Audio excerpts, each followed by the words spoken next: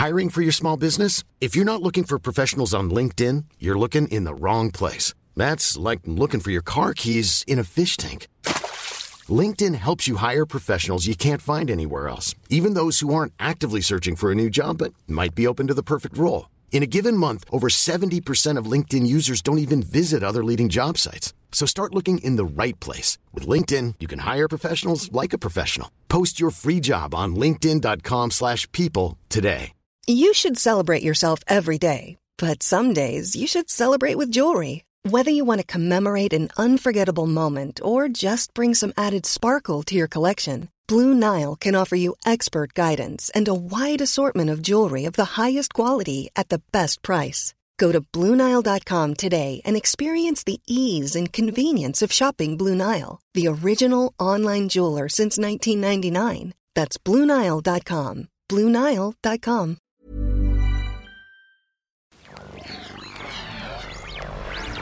A-D-N. It's Headphones Neil!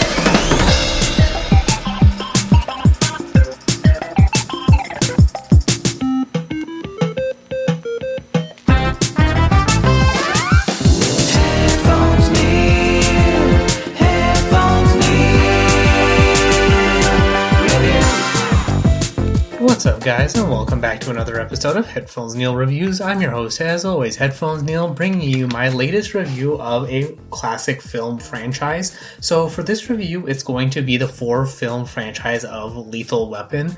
So after rewatching the Die Hard films, I got to thinking that I really wanted to rewatch the Lethal Weapon films and kind of do the same thing, see how they hold up. Do I like them as much as I remember them?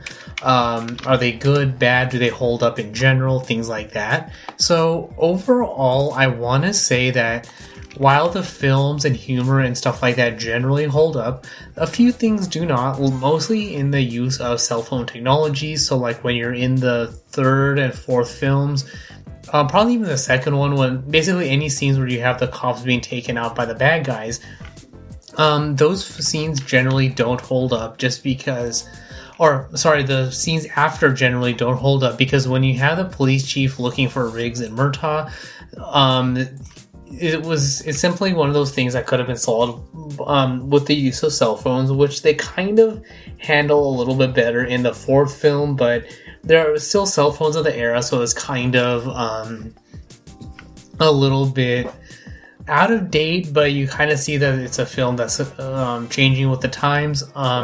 If they ever did make a fifth film, they could probably include things like smartphones to take care of things like that. So that's probably the biggest downside. The only other thing really is Riggs's hair, which doesn't hold up. So it's mostly noticeable in the first 3 films, but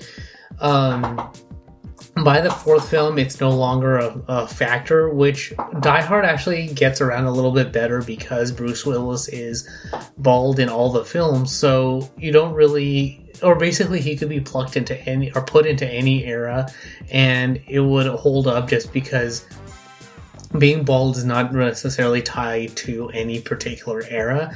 So, with that being said, that's really all I gotta say about that. To do a Die Hard style comparison of Die Hard expanding the roles of where Bruce Willis is doing his damage, Lethal Weapon takes it on a more localized level. So, in the first film you have, it's Lethal Weapon 1, so Riggs is the lethal weapon. In the second one, with Lethal Weapon 2, it focuses more on Danny Glover and racism and apartheid and all of that. So the second Lethal Weapon adds Danny Glover into the mix of being able to take out the Rudd character,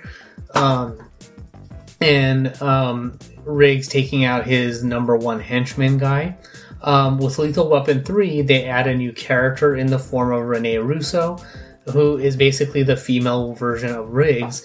And then with Lethal Weapon 4, you have, basically you're doing not only the next generation, but you have the Chris Rock character kind of being that transitional phase. Not necessarily a new Danny Glover, but essentially you're expanding the family and universe of the Lethal Weapon film, so you're having the next generation of lethal weapons in the form of Riggs and Murtaugh's kids.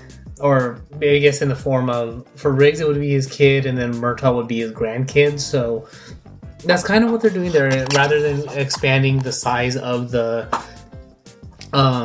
where the events are taking place, because Lethal Weapon all takes place in Los Angeles.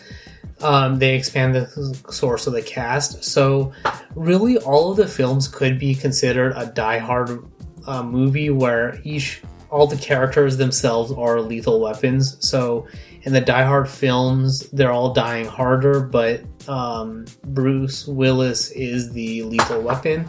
And then in the Lethal Weapon films, they're all lethal weapons, but it's how are the bad guys dying harder. So the names of the first 3 Lethal Weapon movies actually fit well with the Die Hard films. And the last one, A Good Day to Die Hard, doesn't necessarily fit. Live Free or Die Hard is kind of the outlier.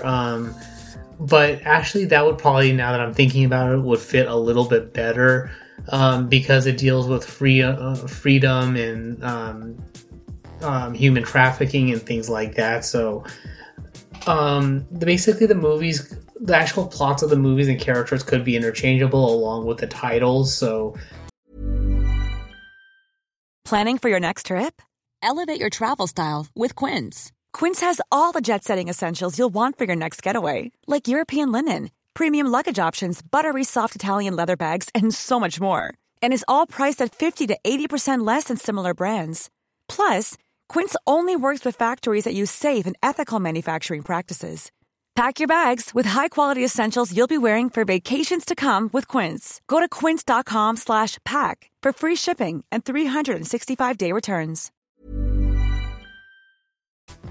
That's kind of why the movies for me hold up, but they are more of a sign of their times, and that's kind of where they live. But overall, for rewatchability, it is fun to now watch all the films back to back and enjoy them on the whole, rather than having a couple of year gap between them. So for me, I definitely recommend watching them.